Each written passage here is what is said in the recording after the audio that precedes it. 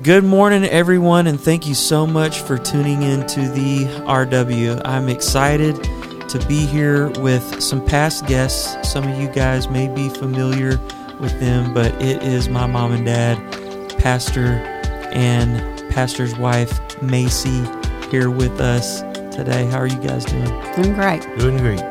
I'm excited about getting into kind of picking up where we left off. But before we do that, I want to tell everybody, if you are enjoying this podcast, if you're getting something from it, if it's benefiting you, please like, share, go onto iTunes and review it. Give us 5 stars. Say something good about us. And then make sure that you're sharing this on social media, because we're talking about a lot of things when it comes to mental health, things going on in the community, upcoming events. Obviously, we're talking about growth as Christians and many other things that have to do with our everyday walk. But please make sure that you're not only enjoying the content for yourself, but that you're sharing that with someone else. But I'm very excited to kind of pick up where we left off in what I believe was our first podcast. And we talked a lot about the past of Royalwood. We talked about some of the things that you guys had been through on a personal, from a personal standpoint, but a lot of things about the church growth.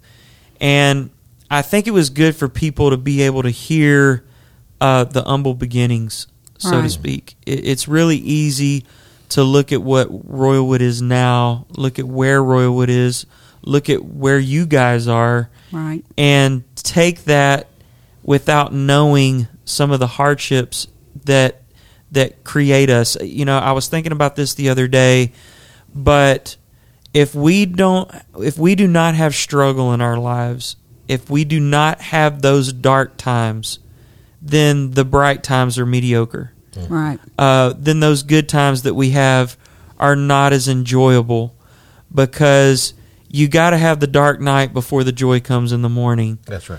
And I know that we've gone through a lot of that with Royalwood and in you guys' personal lives as well. One of the things that I wanted to talk about is, you know, Dad, you have been here as pastor. It'll be 36 years this Christmas. You've seen a lot of things. You have, I mean, from building projects to different seasons for the church. But I can remember a time when the church made a shift from us just not being as self-serving to being more of what can we do to reach out past ourselves. What kind of took place to get the church to that transition? Well, I'm trying to pinpoint exactly when we started working in that direction. We'd always been interested in outreach. We've done every kind of outreach that you can possibly imagine. We've had experts in outreach to come in and talk to us about it, and we thought it was just knocking doors or inviting people to have Bible studies. I remember one time there was a guy that told me, he said, you know, we need to have seminars where guys like yourself and other progressive pastors could get together and talk to us about these keys for revival and church growth. And he made it sound as if there was some kind of magical key that somebody discovers that if you just know what that is, you can put it in and it unlocks the door and everything's fine. Right. And I personally think that there are no magical keys. I think that you have to, with trial and error, find out what's going to work in your location and with your people and the circumstances of that. But it all has to begin with the people thinking outside of themselves. That is a humongous task, to turn people from bless me to bless them. That's just a hard transition. First of all, people like what they like, and most of the time they come to church because they want church the way they want church. Mm-hmm. And Jesus has this strange idea that church is about him, but we come in and think that church is about us. And so we get there, we want to sing our songs. We want to be blessed again. We want to have all these things. And so when you start thinking about outside of the church, people that are driving by, they don't even know that you exist, and you start having activities that bring those people outside into the church, people are not appreciative of the disruption of their life, of their normal way. Somebody's in their chair, somebody's in their pew. Now you're singing songs that well, that's not the song I like, but you're singing songs that you feel like these new people will like and make connections with, and you have to change the terminology. You know, we have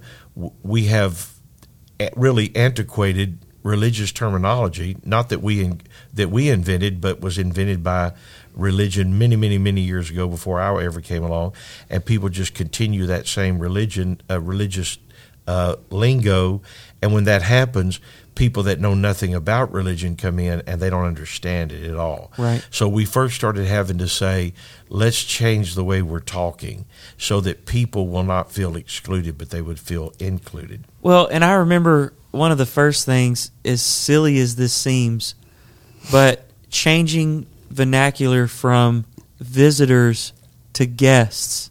Right. You know, that was one of those things where we sat down and was like, we are ostracizing these people that are coming, that are our guests, if we say, it's so glad to have our visitors here. Yes. Well, that doesn't make people feel included. No. That is exclusion at its best. Yeah. Instead of going, no, you're a guest. What can we do for you guys? How can we serve you? Yeah. How can we make you feel at home? And changing that mindset. And to me, that was one of the first things that I remember us saying verbally. We got to quit saying visitors or visitors. Right. Yeah. We got to start saying that's true. guests. Right. We got to start saying these are our guests. And one of the things that you've talked about for years, as long as I can remember, is the club mentality. Mm-hmm. Right. Of, hey, once you get in here, now we give you the discount. Now we give you the better parking spot. Right. Now we give you these things. And then making everybody else that comes and that decides that they're going to be our guest, making them feel like, well, you got to work the hardest because you're not part of the in crowd. That's right. And I know, reading the Bible, you see in passages of Scripture where it says, and Jesus saw the multitude. That's right. And he saw the people. And you realize that he was always looking out. It doesn't say he saw the disciples. No. It'll say, and he saw the people. He saw the multitude. He saw the need. He was moved to compassion by the people or whatever. And so, as we try to emulate him, that's what we should be doing. Right. And I know that can be a tough thing to come in and change when there's a mindset of it's all about me. That's right. Well, it's one of the hardest things that we ever had to do, because I'm not saying that we have been completely successful, but we've had a great deal of success, and I salute our people, because change is difficult, no matter wherever you are. And the longer you're at something or you're in something, then changing it, whether it's the language, like you said, with visitors and guests. A visitor is somebody that just stops by. Right. A guest is someone you've invited and you've already got their bedroom fixed. They're going to stay the night with you. They're a guest. Somebody that just pops in, they're a visitor. It's a whole different mentality. It's a difference between being visited and hosting. That's right. Yeah. Right. And then we had to change some of the vernacular, like brother and sister. Yeah. Which I can't say that everybody has changed that way of thinking, but I will tell you that I began to see that when you're in a Bible study or you're in a small group and you've got Brother John and you got Sister Lana and you got Brother so-and-so and Steve, that makes him feel excluded from the brotherhood and the sisterhood. Yeah. And if you called him brother, which would be no problem, people will say, well, he's not a brother. Yeah. Well, that's the way he feels anyway. So we had to change that idea. There was nothing disrespectful about calling somebody by their actual name. And part of that began early on in our movement. It started really early on in a lot of denominations because they wanted to show that they were united with each other. So he's my brother, he's my sister. Right. But we started making moves to change that idea so that people would feel like they were included in the prayer request or whatever it is. And then we started reaching out to the community in every way humanly possible. Well, and we've obviously seen that in the very close aftermath of us doing the backpack giveaway and seeing over 1,500 people on campus. I mean, it was just unbelievable. Unbelievable. But that would have never been possible if we didn't say, well, we just want to do something to help the community. And I've had many people even ask me, and I know you've had this question as well, where they've gone, well, how many families have you seen from that? Yeah. Or how many people have been added to the church? Have you grown from it? Yeah. And I've told them, as well as I know that you have, we've never done it for that. Right. It was, we literally want to help the community. That's right. We're not trying to help the community and then slip in, hey, but be with us on Sunday. Right. Obviously, we would love for them to be a part of this community. Sure. But at the same time, we never did it with an ulterior motive. Mm-mm. It was done just as Jesus said, as you've done it to these, you've done it unto me. That's right. Right? If you fed them and you clothed them and you gave them something to drink, then you've done it unto me. That's what he said. That's what we wanted to do, is serve our community, be a place of light when there's plenty of darkness at Walmart and at all these places where these shootings and stuff have taken place. Right. We wanted to say, no, but this is a safe place that you can come, that you can receive help, that you can receive, a financial help to you and your family and kids. Yes. And never thought, well, we hope that these people come and start paying tithe here or whatever. And because of that, it's been amazing to see the shockwaves of that from, Senator Abbott's wife being here with us, with the other community leaders that have gotten involved, with the things that we have planned for the future when it comes to the backpack giveaway, and being able to be a household name in this community. As I saw kids, 6, 7, 8 years old walking with that backpack, I thought it may be 20 years from now and that kid go, but I remember there were some people that took many hours to put supplies into a backpack at $40 a backpack, giving away $600 plus all the other things that were done. And they'll remember that at one day and say they gave and they didn't need to. Yeah. Our mentality, too, has changed, Brandon. And I was thinking about this the other day. We have just kind of completed remodeling the church, and we had all of those kids and families over in our student center with brand new carpet. And after they left, we had several stains on the carpet. And I can remember a time when that would have just really been something that was hard for us to deal with because we just spent all that money. But now we just look at it as, these people were here and we've just got to clean the carpet now. Yeah. It's not a big deal. We're here to help the community, and of course we want to see people saved through these things that we do, and hopefully that does happen. But you're right, we're not after that. We are after just helping them.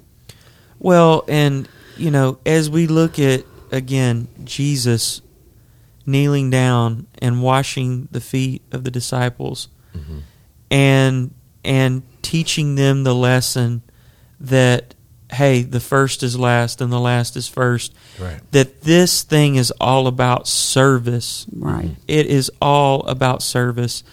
And if we're not in His service, then what are we doing? It's just a complete. Right. It's a moot point. Right. I think too, though. I think this is one of the things that happens with that. And she was talking about how things get torn up. You got kids here. We had the school here, 740 kids every day, 5 days a week, and all the stuff that's torn up, all the things that's done. And the problem or the mentality so many times, as she said, is they're tearing up the church building. But where there's fire, there's going to be smoke. Right. And so when the church has the fire of revival and evangelism, this other stuff is just smoke. Right. It comes with the fire. The scripture said, where there is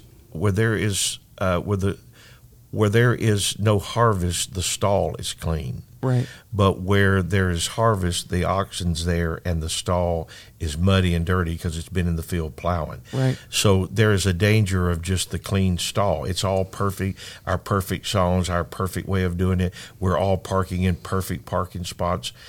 We have it in our mind, we're going to park in the distant parking spaces so that the guests can park in the closest spaces. What a novel idea. Yeah. And I think one of the things you were talking about with the backpack giveaway, I've had a lot of people ask me, how many people come and, what has it done? And they know that we're reaching out to people that have needs. Sure. So these are not the kind of people that are probably going to come and start, as you said, paying tithes and supporting the church. But there is a concept that is undeniable, and God honors this every time. If you reach out to people that no one wants, God will send people that everybody wants. Yes. And that's one of the things I think that's hard for people to realize, because they'll see a good, successful family and they'll say, that's a good prospect. They'll see somebody struggling and in trouble, family problems, whatever, and they'll say, they really don't deserve the kind of time that's necessary. Yeah, that's the people that we want to recruit. Yeah. And we're not trying to recruit people. We're leaving that up to God. That's right. To recruit the people. Right. That's right. But last time I read, all we're supposed to be is the seed sowers. That's right. And then He will bring the increase. He does the increase. And the difference is, I think, is from going from, hey, we're going to make this increase and we're going to do this and we're going to make sure we get in front of the right people and all this kind of stuff, and to just going, no, we're going to help, we're going to serve, and then God, that we're putting that back on you because you told us it was your responsibility. That's right. You're right. Brandon, I wanted to say this. I think one of the things, too, that has helped us as a church to change our mindset is really being proactive and intentional with what we are doing. And most of you know that we have a little thing that we call Spark on Sunday mornings, where we meet and we recite this saying together. And the thing that I like in that little saying that we say over and over, and I do believe this gets in our leaders' minds for sure, is the guests have our attention. And we say that 3 times. Yeah. And that reiterates it on Sunday morning. Why we're there. We're there for the guest. We want to give them our attention. And I think when you do that with your church, then their mindset changes. I agree. And again, I think it's something that takes intention. You have to, it's always hard to turn a big ship. Oh, yeah. I mean, when I was in shipping, it would take, sometimes 4 tugboats and sometimes up to 30 minutes to turn a ship around. Yeah. So it's not something that you can just do quickly and turn on a dime. It takes years of saying stuff. It takes intention of saying we're going to get out in our community. Right. We're going to do everything that we can do and get the focus from us to the people. That's right. One of the things that I wanted to talk about on more of a personal level, and I want to talk a little bit about Harvey too, because I know that was something that not only hit personally for our family, because you guys lost your house, had 7 feet of water or whatever it ended up being in it. But I wanted to talk about the year 2012. And those of you that know our family, that was not the year from heaven. That was that has probably gone down as one of the worst years for our family and our church. And just to give the quick timeline, and then we can kind of dive into these things, was the first thing that kind of kicked it off was in January of 2012. My sister, Lorna Wells, which is now Lorna Wells, decided to marry someone who was of mixed race, which is Torrin Wells, which has been on the podcast. And my brother-in-law, love him to death. And just very excited about all the things that has happened with him and with his career and music and everything else. But much to our dismay, if you want to say it that way, we found out that there were a lot of people that didn't like the fact that Brittany was going to marry somebody that was a mixed race, right? Or was of mixed race. And to be honest, I grew up in a home where racism was not a thing. Right. I grew up in a home where, at a very early age, Mom, your brother, Kent, decided to adopt. Right. First of all, he started out with one child, which is John Kyle. And then after that, he adopted two twin brothers, and a sister. Right. And all of them were mixed race, right. Black and Caucasian. And John Kyle, of course, has some Indian in him as well. But so we kind of grew up around that. Right. The neighborhood that we grew up in was very much mixed. I found a book not too long ago from I was 5 or 6, so I was in first grade, and it talked about my best friend and who that was, and it was, we called him Moj, but his name was Maurice. And so, again, we just kind of grew up like that. Right. I always had friends that were, Caucasian, Hispanic. I had black friends. I mean, we always grew up that way. Right. It was never a thing. We never looked past it. Everybody was equal. But that came as a pretty big shock to us that people were vehemently against it. Yes. I mean, not just, hey, we don't think it's a good idea. Yeah. But, and maybe you guys can expound on that a little bit more on some things that happened when it comes to that. Well, we literally had about 100 people walk out during this time, the next few months after Brittany married. I don't know that we lost anyone right before she got married, although we did send out invitations, and some of the saints in the church sent those invitations back, just showing us their displeasure, which was we were literally shocked. We just couldn't believe that people felt that way. I grew up in Nacogdoches, Texas, where there's a large percentage of black people. I went to school with them. I remember when they integrated the school.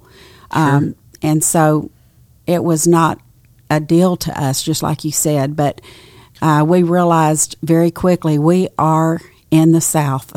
Yeah. And there's a lot of people that don't like this. There were people that actually felt like it was sin for Brittany to marry Torrin.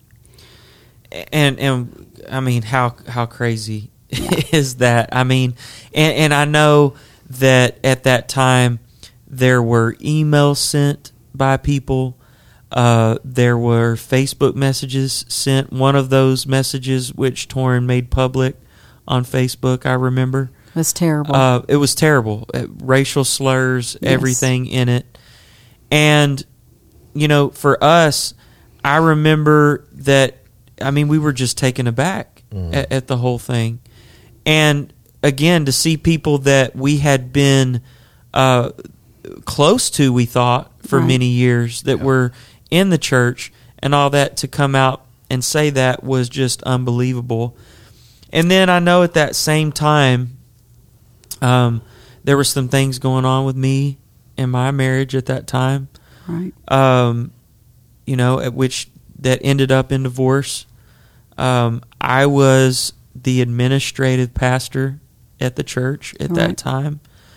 That was actually one of the later things, so I'm getting out of chronological order here. Before that, in February, right around Valentine's Day, I remember you guys, I believe, reached out to me and Brittany. I'm trying to remember how it all played out. But reached out to us and said, we need to talk to you guys. And we sat down, and you said, Dad, that you had some complications, and come to find out that you had leukemia. Right. And now looking back on it, I realize that from my standpoint, I never accepted it. I would love to call it faith, but probably more than faith, it was denial. Yeah, this can't be happening. This can't be happening to us. This can't be happening to my dad. Right. And I think a lot of the things that followed that had to do with that denial. Right. And to be transparent, just affected me in a lot deeper way than I realized. Right. And don't forget, during that time, we had a minister that was very connected to our church and had a lot of pull with our people, had great relationship with many of our church people, who was undermining your dad at the time. And I don't know, he may want to say something about that. Well, I obviously remember that because for me, on a personal level, that person was a mentor for me. Right. And I know, we've talked about this a lot in the podcast, but I think it's important to be transparent about these things because, to be honest, as I look back at that in my life, I go, good Lord, is the perfect storm. It's like, right. Yeah. We're going through this with Brittany and this whole transition. We're going through, Dad has leukemia. I'm having some issues personally with my marriage, things going on. My mentor, I remember when I got the phone call that said, I received an email from this person and they're basically telling me that I shouldn't listen to your dad and that, basically trying to turn them against Dad. And this was one of the closest people to us that was trying to be turned at that time. Right. And I remember there was a big exodus of people surrounding that, where it was like, hey, there's being some things done here as far as, the direction that they're going is not the right direction, and all this is happening. And it was like, can one more thing happen? And in defense of some of those people that left during the mass exodus, some of those people obviously needed to go for our church to move forward and go on and be what it needed to be. But they had this minister who they trusted that was undermining everything that was going on here at Royalwood. Yes. And your dad mostly undermining him, and so they followed him as sheep do. Sure. And so I want to say that some of those people have come back. They've apologized through all of that. And so there's been some good things that have happened through all of that. Absolutely. And no doubt that person used their authority. Right. Or misused their authority, however you'd like to say that. And the bad thing that I see in that is the aftermath with some of those people who have just not been the same. Right. In whatever way. Right. And at that time, I know we were trying to navigate all of that. It was just so many things going on. It was. And, looking back on it now, it's like all of those things came with just a few months, from each other. I know that, again, I was going through that with my wife at the time that ended in divorce. It was just a whole thing. And that whole season of my life feels like a fog. I mean, if there's ever a time in my life that I look back and go, okay, maybe I know how Joe felt a little bit. Right. Not to that extent, but I think that we could all say we went through it during that time. Well, and a lot of those things were happening kind of without us being aware, because we were having so many things going on in our personal life. And, of course, your dad felt terrible. We didn't know at first why he felt so bad, but he was very sick, and so his mind was not clear. I was caught up in wedding plans, and then, of course, him having the leukemia, and then with your divorce, all of those things were huge. Yeah. One of them would have been huge. But then we probably would have caught what was happening with this minister if it hadn't have been for all of those personal things. So it was a perfect storm. Yeah. Well, I'll tell you this. The very worst judgmental spirits, the very worst of prejudiced and racist things can come from the church setting. And I'm talking about any church, all churches, all denominations. One thing in church, in general, all churches, there's just this self-righteousness that comes. That I'm better than them, or I would never have that failure. I would never fall to that regard. When you do have difficulties in ministry or in the church, a lot of times people pull away from you because they don't want to be identified with something like that you're going through something. Right. I want to be with success, not with failure. The other thing is the church people can say, church people in general, now I speak about just anybody, they can all say, I'm not racist until they have an opportunity to be racist. Yes. Then you find out if they really are. I agree. It's that girl that comes home with the black boyfriend and she's a white girl, or the white guy comes home and he's got a black girlfriend. That's when are you or are you not racist at that moment. Yeah. And so with that comes justification. People look for scriptures. The minister that had created so much grief, he was telling people that the Bible says not to be unequally yoked together. So as if black and white people would be unequally yoked if they were to marry. And the Bible has no reference to that at all. It's talking about believers and unbelievers, not skin colors. But people get caught up in that, and then it contaminates other people, and it just goes and goes and goes. And what we realized at that moment, I remember one time we went out to eat with Brittany and Torrin, and they had just gone through excruciating things, and they were fixing to get married. And I remember exactly where I was standing in the restaurant and everything. And I turned around, I put my arm around Torrin, and I got tears in my eyes, and I said, I just want to apologize to you. It's not supposed to be this way. I was apologizing for people for their hatefulness, for their ugliness, and all of that. And today, on this podcast here, talking today, even though I've forgiven people that did those things, I'm thankful that I'm not dealing with them. Yes. Because I think sometimes the leopard can't seem to change his spots. They may hide it better. They may do something better. Those that returned to the church returned in repentance, with kindness, with love, disappointed that they were ever caught up in anything that was out of the ordinary.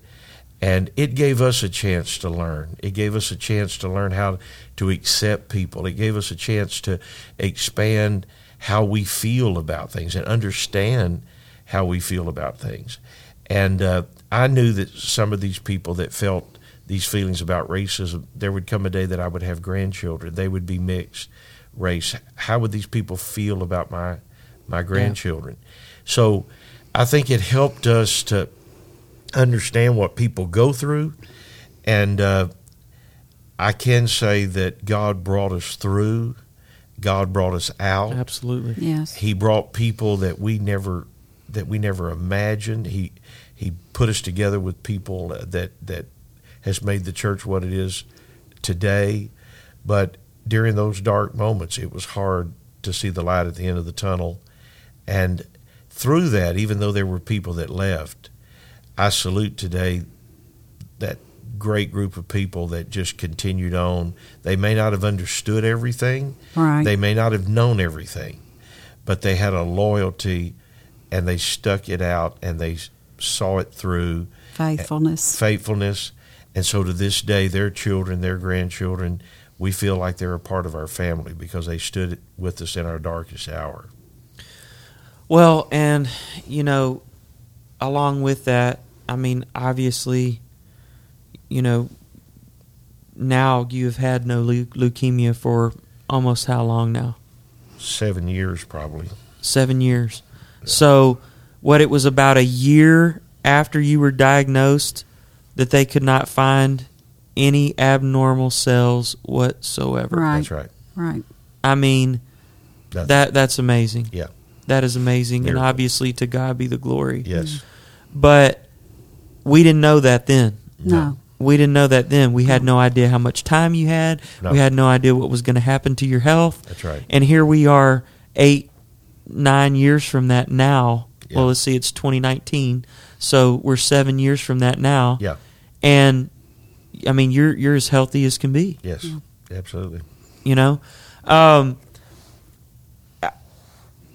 I guess one of the best lessons that I think that I learned from this whole thing is, first of all, you always hear, well, God won't put more on you than you can bear. Right. But, buddy, it sure feels like it sometimes. That's right. Lots of times, yeah. It sure feels like it sometimes. But one of the things that I learned is, through all of that, the amount of life lessons and things that I learned from that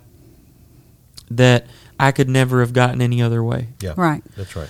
I remember after all this happened, and I was literally in a place of bitterness. I was very bitter.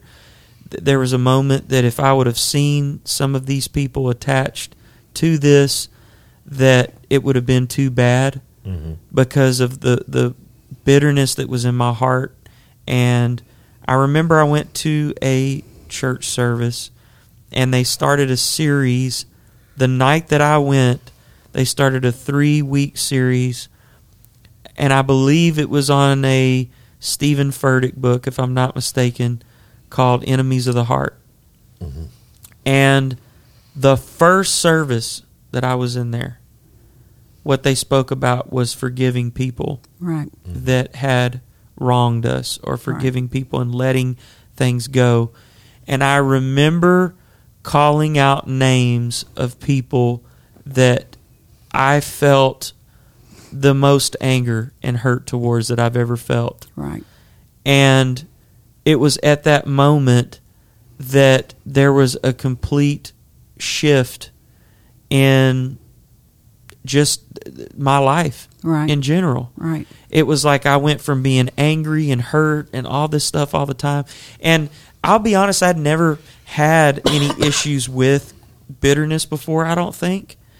But there's no doubt that I had it during that time, and realized the destruction that it can bring. Right. Because I almost felt like this I don't care attitude. And I will say that when I released those people, it released that from me. Right. Yeah. And if I could say anything to anyone on this podcast, it would be, you can't hang on to that hurt. Right. If people have hurt you, I don't care what they've done. Right. You cannot hang on to that. I had a conversation with someone recently, and I told them, I said, listen, the responsibility from us, from our side, is to ask for forgiveness. Right. Whether they grant you that forgiveness or not, it's not our responsibility. Right. But our responsibility is to ask for forgiveness. Right. And in like kind, our responsibility is to forgive people who have done things to us regardless of how they feel. Yeah. And so if I could encourage anybody today, I know that we could go on and we could talk more and more about this situation, and I wanted to talk some more about Harvey, and we'll come back and do that at another time because I know that's a podcast in itself. Yeah. But if I could say anything to anyone today, it would be, let go of that hurt. Yeah. Let go of anything that you're harboring against somebody, no matter what they've done, because at the end, all it will bring is destruction for you. Yeah. Brandon, I fought a lot of bitterness and anger and hurt during that time, and I would think that I had overcome it because I prayed about it a lot. I knew I had to get it out of my heart, and I would pray about it and think I had the victory, and then someone would say something that had happened during that time, and all of that would come up again, and it was like okay, I haven't really forgiven. Yeah. And I would pray about it again. So I just want to say this today. If you are struggling with that, just keep struggling against that bitterness taking over your life, because you will come to the place where you can totally forgive. And I could say today the exact point where I totally forgave one of the people that had hurt me so much. And when I did that, then I was able to forgive everyone else. Yeah. But it was actually because the way I am, I had to bring it up. I had to bring the subject up to these people and tell them how they hurt me. Yeah. And once I did that, and I was nice about it, but I laid it out on the table. This is what hurt me during this time. And then I was able to overcome that. So just keep working on it. God will help you to get that out of your heart. Some things are very hard to get over. You don't just get over them in a few moments. Well, and what I learned about bitterness is it's like weeds growing up in a garden, that it is not very long before it can choke out everything of worth in your life. Right. And if you don't eradicate that, right, it will choke out every good thing in your will. life, and it will infiltrate every part of your life. Yes, it will. As always, thank you so much, everyone. First of all, thank you so much to you guys for being on the podcast. It's always a pleasure, especially to be here with my parents. But thank you, everyone who is listening. Please make sure that you tune in every Tuesday at 7 a.m. We always have new content, talk about exciting things coming up, talk about world events, just everything that we can. So please make sure that you tune in, like, share, comment, and have a great week.